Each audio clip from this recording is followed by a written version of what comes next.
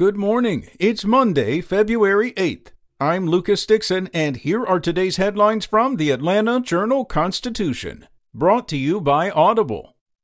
Our top story: the votes were counted, recounted, and audited. President Joe Biden and Georgia's 2 new U.S. senators took office weeks ago. The election, in short, is over, except in the courts. More than 30 lawsuits contested some aspects of the November presidential election or the January U.S. Senate runoff in Georgia. Most were tossed out by judges in short order, but others live on, and new lawsuits are still being filed. They will not change the outcome of those elections. But the lawsuits underscore the prospect that future elections may be decided in the courts as well as at the ballot box. Biden's victory over Donald Trump sparked a wave of litigation in Georgia and other swing states.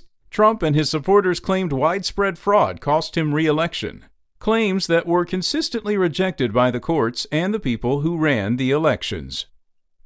In court news, Georgia's statewide judicial emergency order is being extended for the 11th time due to the COVID-19 pandemic, according to an order signed Sunday by Georgia Supreme Court Chief Justice Harold Melton. The most recent extension, which will expire on March 9th, is nearly identical to an order signed on January 8th that once again suspended jury trials. However, it said those trials may begin again next month.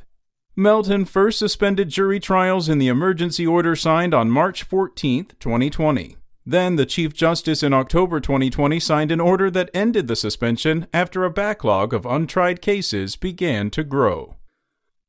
In other news, the Federal Investigative Board looking into last month's incident at a poultry processing plant in Gainesville has found that issues on a conveyor appear linked to the deadly chemical leak. 6 workers were killed at the Foundation Food Group on January 28th.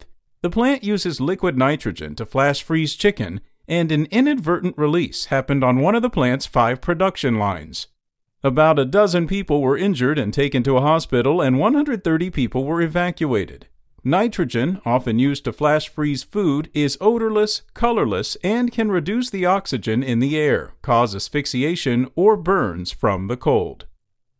And finally, a 19-year-old was shot Saturday after he fired a gun at a Middle Georgia deputy who was trying to bring him into custody following a police chase, according to the GBI. Aaron Lamont Jenkins of South Carolina is charged with 1 count each of aggravated assault against a police officer and felony obstruction in connection with the incident, according to GBI Special Agent in Charge Mary Chandler. Investigators said a Greene County deputy spotted a speeding car and tried to pull it over shortly before noon. However, the driver, who was later identified as Jenkins, did not stop. A chase began and poured into nearby Morgan County. At that point, a Georgia State Patrol trooper joined in the pursuit, and law enforcement followed Jenkins' car down I-20. After the chase, Jenkins fired a gunshot at the deputy, and the trooper fired at Jenkins. After he was struck, he was taken to Piedmont Regional Hospital in Athens, where he is stable. No officers were hurt during the incident. That's all for today. Check back each weekday morning for more from the Atlanta Journal-Constitution, or go to ajc.com. Have a great day. Start your 2021 journey with more of what you love, all in one place with Audible. The Audible Plus catalog gives you access to thousands of select audiobooks, podcasts, Audible originals, and more. So whether you're looking to be informed, entertained, or just laugh a little more this year, enjoy 2021 with Audible. And your first 30 days are on us when you sign up at audible.com.